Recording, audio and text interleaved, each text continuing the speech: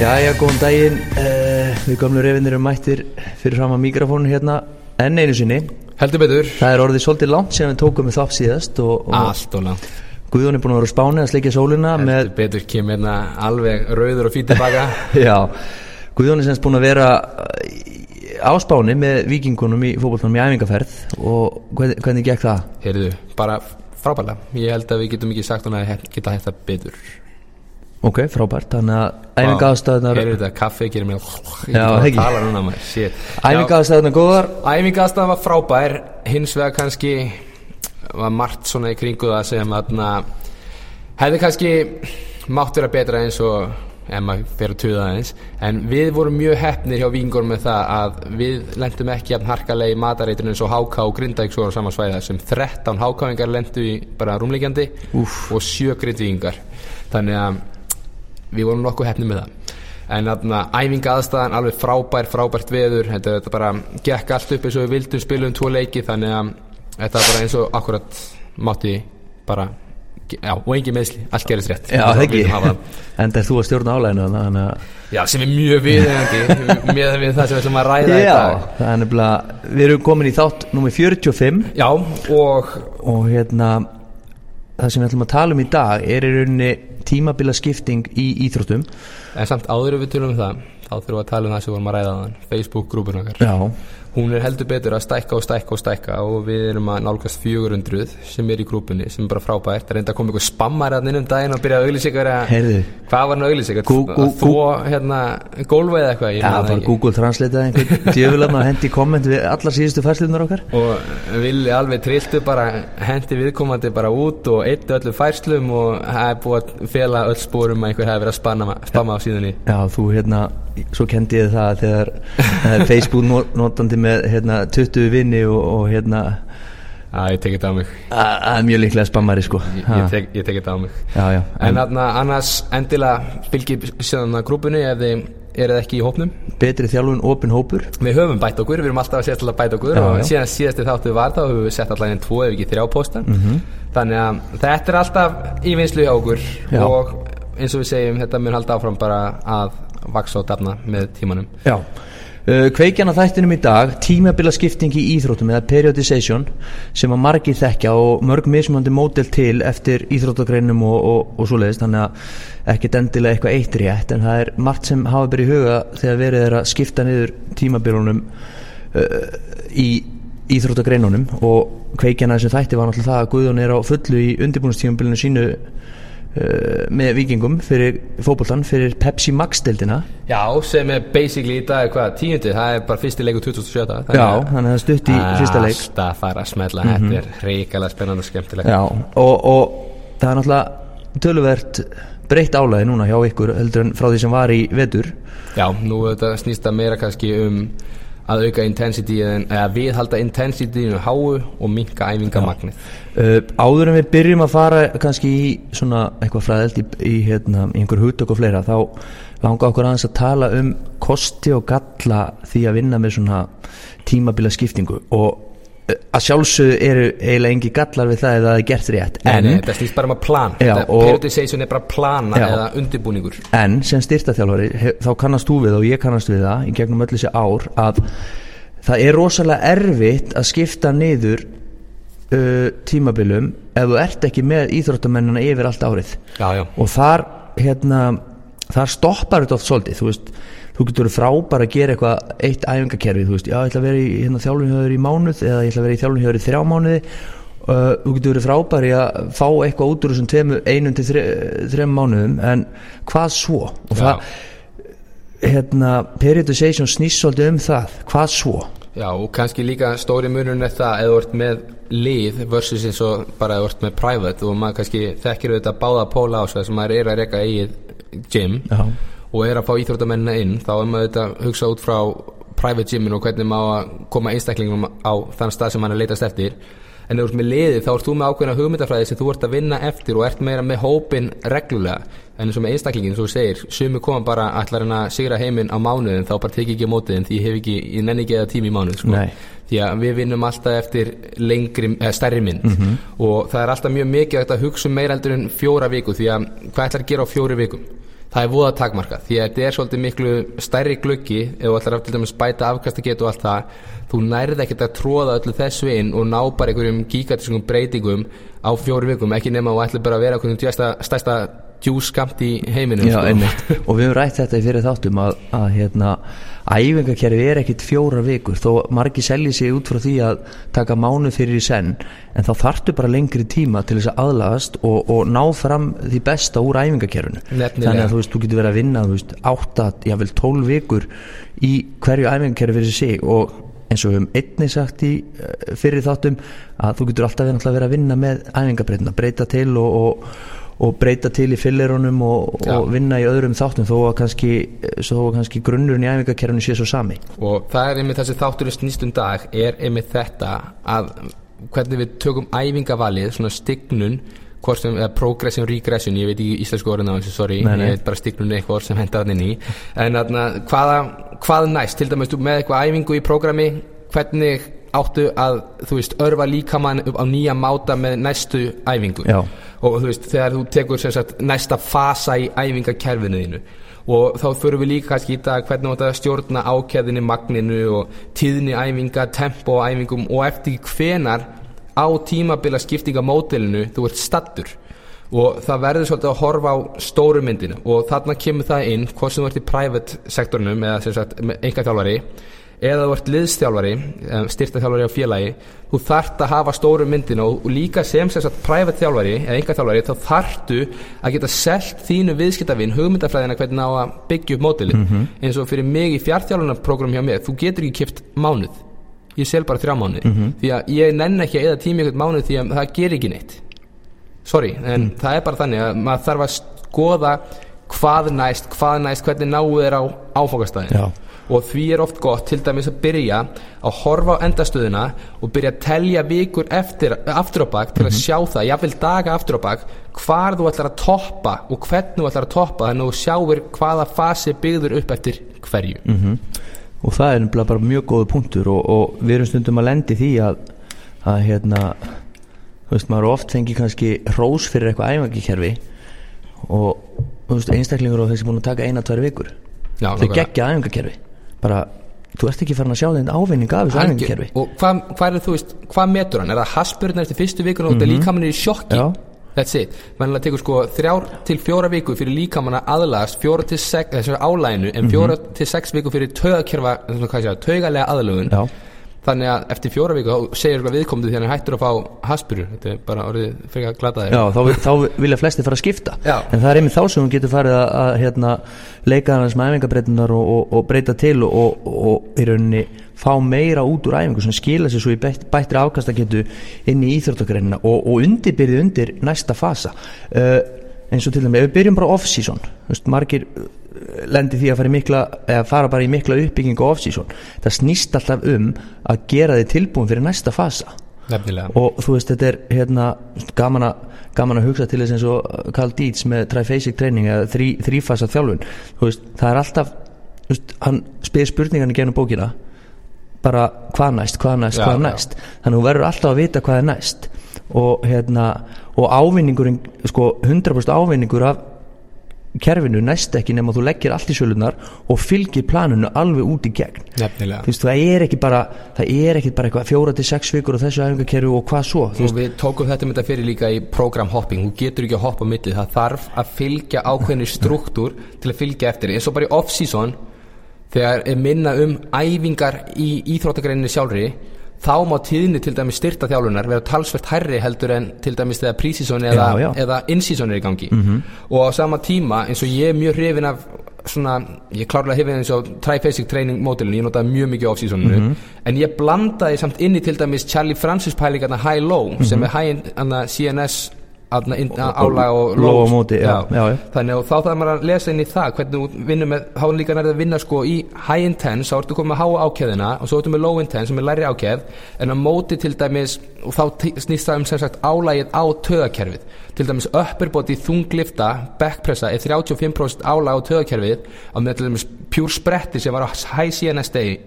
það er bara nálægt 100% CNS vinnu. Þannig að maður þarf svolítið að stjórna þessu álagi þarna. Já, klárt. Og svo getur maður leikið sér líka svolítið með æfingamagnið á off-seasoninu, til dæmis þegar þú ert með lægri ákveð eða líka vöða sem taka minna álag af, þú veist, taugakerfinu, þá getur maður leikið sem er hærra magn. Þannig að þú getur svolítið dansa á línunni, eins og maður horfir á periodization módul oft, að þú nær 10 til að toppa fyrir mót, en með til dæmis high-low eða conjugate systemi, þá getur þú að dansa í svona 7-8 og farið svo upp í 10 þegar þú þarft að píka á réttum tímapunkti. Og það má ekki gleyma því líka að off-seasoni snýst svolítið það að fá svolítið svona pásu frá íþróttagreininni sjálfri. Þessna og það er mjög mikilvægt. Já, þú veist, við erum alltaf að tala um recovery. Það er ekki bara recovery og líkama, það líka að hvíla sig andlega frá sportinu. Flestar íþróttagreinar eru heilsás íþróttagreinar, og þegar þú ert að keppa og æfa á háleveli, að þá eru íþróttagreinar hugsaðar út frá ársbasis, og þá þarf að taka einhvers konar bara mental break, eins og ég segja, frá íþróttagreininni. Og þá er til dæmis þá er oft talað að taka virka hvíld sem getur að vera bara strax eftir tímabil, áður en farið eitthvað hardcore off-season pælingar, og svo bara í off-seasonu sjálfu þá ertu kannski lítið að vinna með íþróttagreinina sjálf, þá ætlaðu ekki að fá þetta. Ok, ef við tala bara körfubolta, við tökum einhvers konar frí eftir tímabilið sem að menni bara að vinna í virkri hvíld, hvað sem það eru sund eða göngutúra eða létta liftinga 2-3 í viku, eitthvað svoleiðis. Svo bara farið einhvers konar off-season pælingar, þar sem við setjum bara upp plan fyrir hvern og einn, og við setjum planið þannig að álagið frá íþróttagreininni er ekki að stíga inn í álagið sem við erum að setja í gymminu, öll styrktarþjálfunin og allt þetta. Þarna er þetta stjórnar í coverinu bara út frá því sem við erum að gera í liftingarslan nánast. Auðvitað er alltaf einhverju sem fara að drilla og skjóta og gera eitthvað sem er náttúrulega ekkert í líkingu við ákveðina sem til dæmis körfuboltaæfing eða leikur er. Þannig þá er þetta stjórna álaginu þannig að styrta þjálfunin er í rauninni bara 95% af öllu álaginu, og þannig er þetta í rauninni plana í rauninni betur bætingarnar. Og þess vegna þurfa þessi kerfi að vera, eins og Guðjón segir áðan, að það tekur 4-6 vikur aðlagast fyrir taugakerfið, og þannig eru að vinna í einhverjum fasa sem að geti verið 12 vikur jável með litlum breytingum inn á milli, og ná fram þeim bætingum áður en við förum kannski í einhverjar auka ákefð í íþróttagreininni sjálfur. Þá ertu kannski komin inn í eitthvað þar sem að við þurfum að fara að plana kannski 3 körfuboltaæfingar inn með allri styrktarþjálfun. Þá drögum við kannski úr álaginu í styrktarsalnum og aukum við á móti kannski í körfubolta. Já, klárt. Þannig erum við, þú veist, þetta þarf alltaf að vera til staðar. Algjörlega, svo getur líka verið eins og í mörgum íþróttagreinum, þá koma svona ákveðin overuse injuries eftir tímabilið, bara ákveðin álagsmeðsli, og það þarf jafnvel að resetta þetta með styrktaræfingu líka. Og því er gott að fara í gegnum einhvers konar svona hreyfigreiningu, eða bara ekkert endilega einhverja FMS og bara sérð hvernig einstaklingur hreyfir, svo hann beit sér vitlaust eða einhvað er ekki eðlilegt, þá getur bara leiðrétt það hreyfimynstur. En svo eins og við erum að tala um off-seasonið og allt þetta, og þurfum við líka svolítið að hugsa sem Issurin kemur með í block periodization, þar sem hann að ræða training residuals, og til dæmis það að hámarkshraði getur farið að bara minkað. Ef þú ert ekki að æfa í 2-3 daga, þá getur þú farið að missa hámarkshraðan í píkinuðinu. Þannig þú þarft alltaf að vera með einhvers konar örvun sem tengist til dæmis hámarkshraða, og ef ég man rétt þá er það 30 daga fyrir hámarksstyrk, og svo yfir 30 daga og fyrir að tapa aerobic capacity. En til að googla þetta, því að ég man ekki alveg tölurnar, ég ætlaði að hafa þær með mér en tölvan er niðri. Já, en þarna má líka verðum við að koma inn á það að þjálfuna magni í þessu, þú tala um 2-3 daga, þá hugsa kannski einhverjir, wow, þú veist, ef ég æfi ekki eitthvað í líkingu að hámarkshraða í 2-3 daga, get ég minka hraðan. Þarna það magnið alls ekki vera mikið. Nei, þú veist, þið með ekki miskila það. Þjálfuna magnið, þú veist, við getum verið að taka, þú veist, 1-2, þú veist, 8-12 sekúndna hámarkshraðaspretti bara til þess að viðhalda þessu og halda ykkur í píkinu. En þú veist, svo er svo persónubundi, ég held að segja, ef ég man það rétt, þá er þetta 3 dagar plus mínus 2 sekúndur megin, þetta er svo persónubundið. Þannig að alls ekki taka þannig að þurfa að vera eitthvað mjög gríðalegt æfingamagn, þannig þetta er bara snýstu það bara að taka kannski 1 sprett jafnvel í viku. Bara á 100% hraða. Bara halda þessu við og virka þessi orkukerfi sem við erum að vinna með í hámarkshraða, bara fá bara svona snert af þeirri þjálfun. Og það er líka svolítið sem að álagstjórninni snýst við erum alltaf að reyna að vinna í öllum þessum þáttum til þess að viðhalda og jável bæta, og off-seasonu snýst alltaf mikið það að reyna að bæta og undirbúa fyrir næsta fasa. Og kannski í beinu framhaldi kemur þá líka super compensation sem þýðir þá, þú veist, ef þú ert þarna í hámars ákefð og það ákveðið niðurbrot sem á sitt stað og eftir tekur alltaf 72 tíma fyrir líkamann til að aðlagast við álægi og þá ertu viðbúinn aftur og þá ertu að taka alls konar svona readiness próf og þá erum við grípstyrkin eða stökkin eða eins og núna með force-plate-na hjá mig þá fær maður bara allt svart á hvít og getur ekki logið. Já, einmitt. En það líka sko, ef við tölum off-seasoni þá eins og Carl Dietz segir, þú getur ekki bætt þig nema að setja líkamann undir ákveðið mikið að stressi. Ákveðið mikið bara. Þá kemur að því sem við höfum talað oft áður. Þú verður að borða og þú verður að sofa. Það bara lykilatriði á þessum tíma því að það, eins og maður alltaf að heyra aftur og aftur, þetta eitthvað til sem heitir ofþjálfun en þú getur næst í komið í veg fyrir ef þú étur nóg og sefur nóg og drekkur nóg af vatni, ekki nokkuð,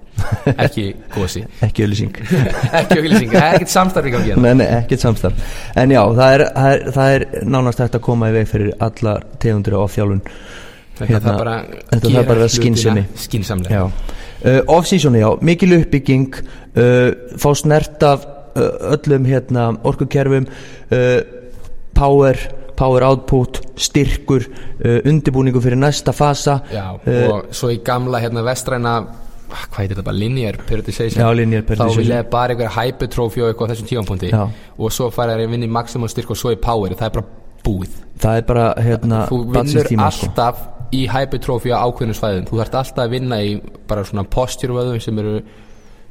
ég man ekki, líkamstöðu vöðvar. Já, líkamstöðu vöðvar. Og þú þarft alltaf að vinna í ákveðnum atriðum líka hamstring og það þarf voljúm. Það þarf alltaf voljúm. En og glúts alltaf voljúm. En þú þarft alltaf að vinna í einhver hypertrophy, þú þarft alltaf að vinna í einhverjum hámarstyrk til að örva sem sagt milli 55 til 80% en nær 80% þú er komin í styrkin. Og svo þarftu líka alltaf einhvað power og þótt að sér með sem boltaköst eða einhvers konar hopp eða einhverju sprettir, þú þarf bara alltaf að örva öll kerfin. Ég er alltaf með hluta, sko, áður en við byrjum, áður en mínir íþróttamenn, mitt íþróttafólk byrjar sínar æfingar, það var nánast alltaf einhvers konar power æfing til þess að kveikja á kerfinu. Nefnilega. Og þegar við erum búin að fara í gegnum skilvirka uppbytun og svona, þannig að þetta er alltaf til staða, bara í mismunandi magni. Já, og til dæmis við erum meðal að tækla off-seasonu svolítið við. Þannig að til dæmis í off-seasonu líka gott að vinna eins og hann vorum að tala um Carl Dietz Tri-Basic Training er að vinna í neikvæða hlutanum með eccentric fasanum sér kannski 3-4 vikur svo tökum við isometriska 3-4 vikur og svo tökum við einhvers konar concentric í 3-4. Það er komið 9-12 vikna system og þú getur verið að vinna í sömu æfingunni með mismunandi breytum tempóinu sem sagt hvaða fasa þú ert að taka og þá fer að líka stýra kannski eftir vikum sem sagt magninu. Fyrstu vikunum tekur kannski 5 endurtekningar og lægri ákefð svo tekur 4, hækkar ákefðin aðeins og svo kannski 3 og hækkar ákefðin ennþá meira og svo ferðir í næsta fasa og sumir kannski vilja breyta æfingavalinu líka til að örva kerfið en þá bara þarf þú samt að bera rök fyrir því af hverju þú ert að velja þessa leið. Já, það má líka ekki gleyma því að þannig erum við ekki endilega við erum ekki bara að þjálfa vöðvana, við erum að þjálfa taugakerfi til þess að fara í gegnum allan hreyfiferilin með hámarskrafti frá lengjandi vöðvasamdrætti niður í stöðuna og upp í konsentríska sprengjuna. Og líka við erum að þjálfa vefina og vefir eru þú veist bein og vöðvar og sinar og þau er að læra það að vera undir álægi en til dæmis ef þið eru að taka unilateral útgáfur að þessu þá með ég heldur ekki gleyma því að ef þið eru að taka 5 endtekningar hægri og svo 5 endtekningar vinstri þá eru þið komin í allt annað orkukerfi þannig að þið þurfa ekki að taka ef þið eru að taka bara 10 sekúndur eins og Carl Dietz segir ég vinn ekki meira 10 sekúndur, ég vinn í poweri og þú klára það mörg reps og ræður á þessu svo tekur þú kvíld, einhverja filleræfingu og svo tekur hinn fótinn þá líka ertu búin að endurstilla orkukerfið. Og ef við tökum bara við tökum bara Bulgarian split squats ef þú ert að taka neikvæða hlutan ef þú ert að taka lengjandi vöðvasamdráttinn það er semst að fara hægt niður og þú veist, tala um að vinna í 5-6 sekúndur í neikvæða hlutanum og þá ertu kannski með þung handlóð í hvoru hönd og ert að fara niður 5-6 sekúndur það er 1-2 endurtekningar á fót ef þú ætlar að taka þetta semst alveg í einu það er bara fake no. Já, en þá líka eftir hvað orkukerfi þetta fara eftir að leitast í en ef þú ætlar að vinna bara í vefjónum og þjálfa upp sinar og allt það þá er ekki að pæla í orkukerfunum. En þá getur þú farið í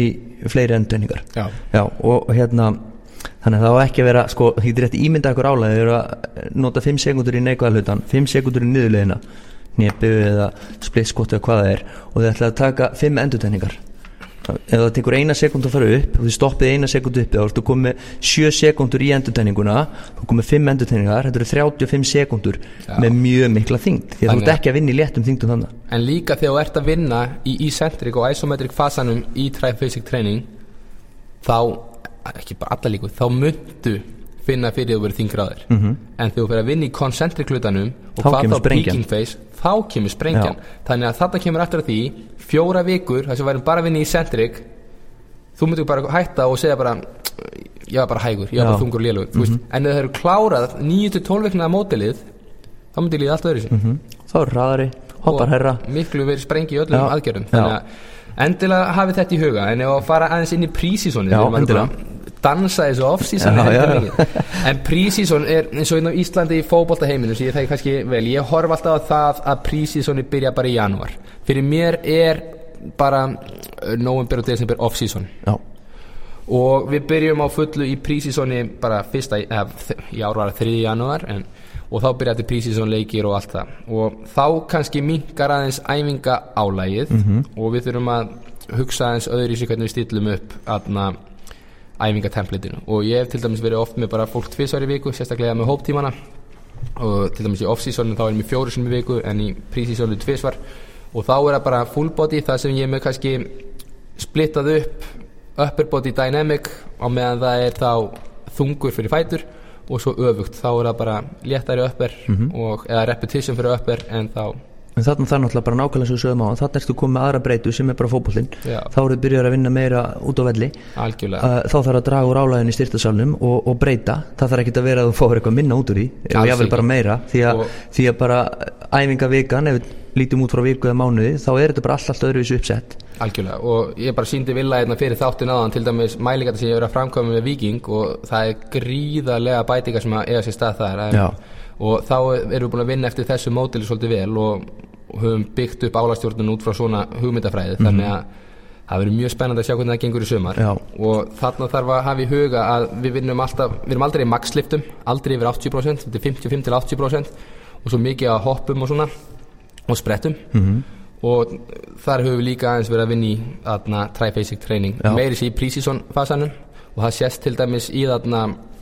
mælingunum sem sýndi hvar droppi kemur og svo kemur toppurinn aftur og það er mjög gaman að hafa þetta svart á hvítu og geta sýnt hvernig þetta virkar fyrir sig og það sem þú ætlar til dæmis að gera þú ætlar að fara með þetta yfir með þetta, með strákunum, með liðinu og sýna það mútið hvað það snýst þetta er náttúrulega það er ekki mikið svona nálgun í styrktarþjálfun í Íslandi þar sem þú ferðir í rauninni bara upplýsingar skipta svo miklu máli, það er svo mikið að þú getur verið að gera svo mikið, þú getur verið að búa til svo mikið af upplýsingum, mikið af data en þú veist, íþróttamaðurinn eða konan, hún fer bara áfram að gera það sem er sagt en veit ekkert af hverju þarna er íþróttamaðurinn, finnst mér strax að fá einhvers konar endurgjöf upp á af hverju erum að gera hlutina og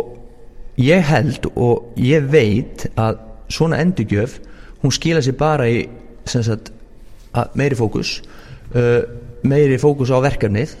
út af því að þú veist af hverju þú ert að gera hlutina það geta komið tímabil eins og þú varst að segja það geta komið eftir eitthvað stutta 3-4 vikna blokk að þú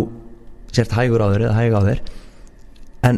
það má ekki missa dampinn það verður að fylgja þessu út í gegn og það fyrir íþróttamannin að fá svona endurgjöf frá styrktarþjálfarunum af hverju erum að gera hlutina ég held að sé bara algjört lykilatriði algjörlega og bara líka gott fyrir mann sjálfan að sjá maður sér að gera hlutina rétt því að maður hefur alveg brent sig á einn áður fyrir líka maður til dæmis sjálf að mæta að lifta tölvöld þingra og ef maður ætti tölu fyrir það og myndur ekki sína það sama en líka skemmtilega við þetta er að eins og maður er að reikna út hopp og alls konar þannig að maður getur reikna út vötni sem einstaklingur er að framkvæma og til að mynda höfum við til dæmis náða að viðhalda þyngd rosalega mikið en fitupróstan hefur bara hrapað niður og á sama tíma líka er sem sagt stökkkrafturinn að aukast þannig að maður sé power outputið er vött per kíló er alltaf að aukast og það er akkur það sem maður er að leita eftir sem styrktarþjálfari og pre-seasonið snýst það að ná einmitt í lok þess að búin að ná hámarks afkastagetu úr hverjum og einum fyrir fyrsta leik. Og núna eru 2 vikur rúmlega í fyrsta leik hjá okkur, í dag miðvikudagur og þá á föstudaginn eru 2 vikur akkurat. Og núna þurfum við að fara að hugsa það, ok, nú þurfum við að fara að droppa endalega álagi og nú þurfum við að halda ákveðinni hárri og við þurfum að fá gæði úr hverju einustu æfingu. Það bara þannig, þetta snýst þetta. Ef við tökum aðeins bara stutt körfuboltavinkilinn. Já, endilega. Út af við vorum að tala fótboltan, körfuboltin náttúrulega spilaður á öðrum tíma ársins. Það náttúrulega tímabilið í veturinn og sumurinn eru, það spilaði svona fyrir lið sem komast langt í úrslitakeppni, það spilaði svona 6 mánuði. Við erum off í svona 6 mánuði. Það mjög algengt og ég veit að bara frá því ég var að spila sjálfur að þá var oft bara sumurinn off, menn sprikluðu hans í bolta og svona. Tímabili sjálft byrjar í október og það þekktist þá að ágústmánuð var svona, já, menn voru svona aðeins að byrja, svo kom rosa keyrsla í september fram að móti sem byrjaði í byrjun október og þá ég ekkert endilega að tala um einhverja styrktaþjálfun, jú, ég að tala um einhver svona circle training og einhver útihlaup og einhverja spretti og eitthvað svona, en eina sem þetta skilaði voru álagsmeiðsl og við vorum að toppa á vitlausum tímum. Það er engin grunnur og engin undirbúningur, þess vegna þarf að nýta allt sumarið í að byggja upp þennan grunn þannig að þú getur alltaf tekið skrefið úr einum fasa yfir í það næsta þannig að liðið sé að koma vel undirbúið til leiks. Það er glatað að sjá einstaklinga koma inn í september ekkert búin að æfa allt sumarið og þú veist, byrja að taka einhverja brjálaða keislu 2-3 tíma æfingar, kannski 5 sinnum í viku, bara glórulaust, algjörlega glórulaust. Og þetta kemur inn líka, þetta ennþá í gangi sko. Þetta fáránlegt. Þá kemur inn líka, þeir éta ekki nóg, þeir sofa ekki nóg, því þetta er menn sem er oft í vinnu eða í skóla líka, og þeir ná ekki að halda heldur vökvastíðin uppi, þannig að þetta er bara recipe for a disaster. Þannig að ef ég tek síðustu tímabil sem ég hef verið með haukana í körfunni, að þá byrjuðum við miðjan apríl, tímabilið var búið lok mars eða svona, já, og þá byrjaði bara fyrsti fasi miðjan apríl, menn fengu 2-3 vikur off, gerðu bara, þú veist, einhverju voru eitthvað aðeins í gyminu og svo bara voru menn bara að halda sig gangandi, fóru að skjóta, drilla eitthvað og svona, svo byrjaði bara fyrsti fasi 15. apríl, svo bara unnið allt sumarið með sem sagt highs og lows, það var bara hafa dreigið úr álaginu þegar við átti og við gerum það bara viljandi, drögum úr álagi, keyrum upp aftur og mætum svo inn í tímabilið tilbúnir líkamlega og þetta snýst svolítið það, þannig að ef þú ert hvort svo út í handbolta eða körfubolta einhverjum íþróttum sem spilar á veturnar, ekki taka sumarið off og ekki bara fara að hugsa um það miðan júlí, bara já, ég þyrfti kannski að fara að lifta. Nei, nákvæmlega. Þú veist, það er bara, já, hvað, ég downloada einhverju prógrami á bodybuilding sem að er frýtt og gæinn sem er framan á forsíðinu, hann lítur hrikalega vel út. Þetta snýst ekki þetta. Alls ekki. En ok, við erum búin að röfla off-season og pre-season. Það er kannski fínt að taka in-seasoni líka, því að það gleymist oft, sérstaklega í fótboltaheiminum, þegar kemur inn í seasonið, hvað er búið að liggja mikið vinna á bak við það að fara inn í tímabilið. Já, og koma þér í þetta stand sem þú ert í á tímabilinu. Já, þannig, og það er talað það, eins og Louis Simmons talaði og ég hef sagt áður að það tekur 2 vikur að missa 10% power outputið og viðheldur í. Já. Þannig þegar þú ert komin inn í mótið, búin að leggja alla þess að vinna að þér og harta þér bara í gegnum off-season og pre-season, hvernig dettur í huga viðhaldis ekki. Já. Það er bara glórulaust. Algjörlega glórulaust. Og þannig að koma öll training residuals inn aftur og það þarf að klárlega að hafa stjórna því að það fari ekki að hafa eitthvað detraining áhrif sem er það úrþjálfunar einkenni og það þarf ekki að vera eitthvað gríðarlega mikið, bara þetta snýst að viðhalda poweri með lágu magni, bara microdosing eins og vera að hamra á í hreyfingum sem munu hjálpa þér að viðhalda afkastagetu. Algjörlega, og þetta er lykilatriði og þá eru komin inn á þessi hugtök sem við höfum verið að tala, það er þjálfunarmagn og það eru tempóin, það er tíðnin, það er ákefðin, það er æfingavalið, þetta þarf alltaf að vera á hreinu í sem sagt á tímabilinu sjálfu, því að og við höfum nú talað það eitthvað í fyrri þáttum að þessar æfingar þurfa ekki að vera langar, það er kannski æfinga, það er kannski það er kannski 4, 5, 6 liðsæfingar í vikun og svo þessi leiki líka, það er ekkert mikill tími til að koma fyrir einhverju hardcore styrtaræfingu, þú veist, við erum að tala um 30 mínútur sko, 30-45 mínútur með uppbytun. Og meiri segja það að bara geta tekið sleðaspretti. Já. bara nokkra sleðaspretti þá dregur ertu ekki úr búin að þér fá ótrúlega mikið og líka það voru ekki að fara að fá dúndrandi haspyru það að viðhalda power outputi það gríðarlega mikilvægt og líka bara að má ekki gleyma því eftir off-season og pre-season erum við búin að byggja upp ákveði capacity og við erum að byggja upp ákveðin eins og við erum bara að tala um að styrkja vefin og undirbúa og fyrirbyggja öll meðsli og markmið að halda áfram að halda okkur heilum yfir seasonið því sem sagt meira sem við náum aldrei að stjórna því alveg en reynum að stýra það eins vel og við getum reynum að koma í veg fyrir þessi álagsmið sem verða til við og ef við náum að halda áfram að fyrirbyggja öll meðsli og halda okkur heilum þá náum við alltaf að halda afkastagetunni eins hárri og við getum og viljum, en við erum aldrei að fara inn í tímabil til þess að bæta afkastagetu þá ertu búin að gera það í öllum rammanum sem áður en tímabili hefst þá er rauninni off-season og pre-seasonið bara, þá hefur við feilað þar sko heldur betur og þá ertu búin að vera bara sofandi og bara eiginlega búin að drullu upp á bak en allavega ef við eigum að hafa það að loka orðin hjá okkur í dag ef þú ert íþróttamaður eða kona og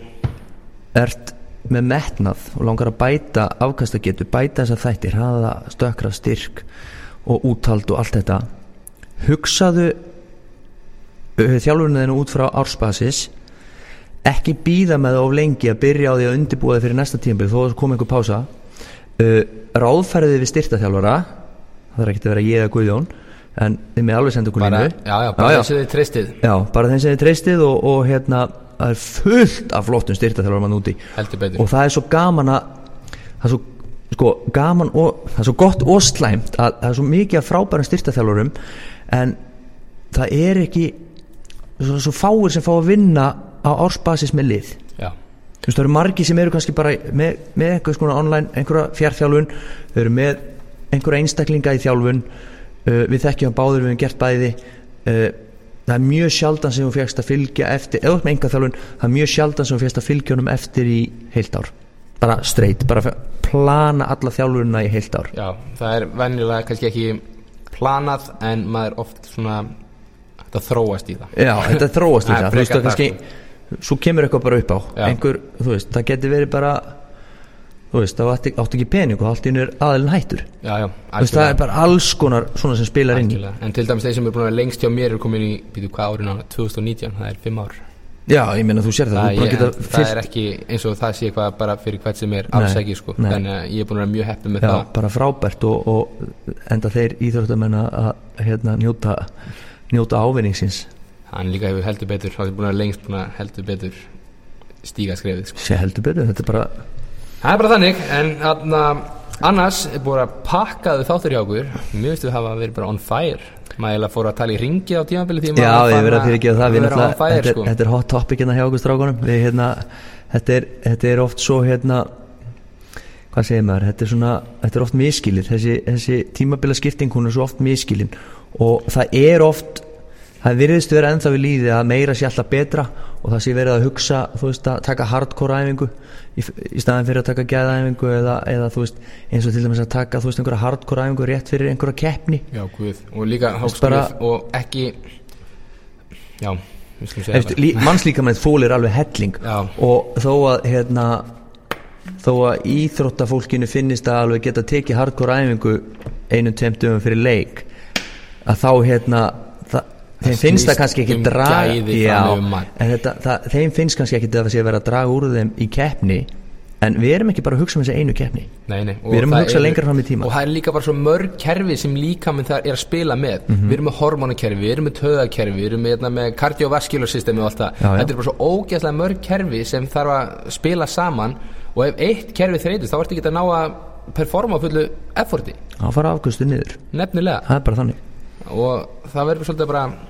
lesa í leikinn ég skjá ekki að nota þessi loka orðin lesa í leikinn Herðu, það eru koma gestir á næstunni til okkar og það er bara mjög gaman að þetta bara strax í næstu viku, gestur strax í næstu viku og svo verður bráðum fyrsti enski þátturinn okkar líka það verður gaman að því það verður mjög gaman að því segjum það, takk í dag takk fyrir okkur, bless.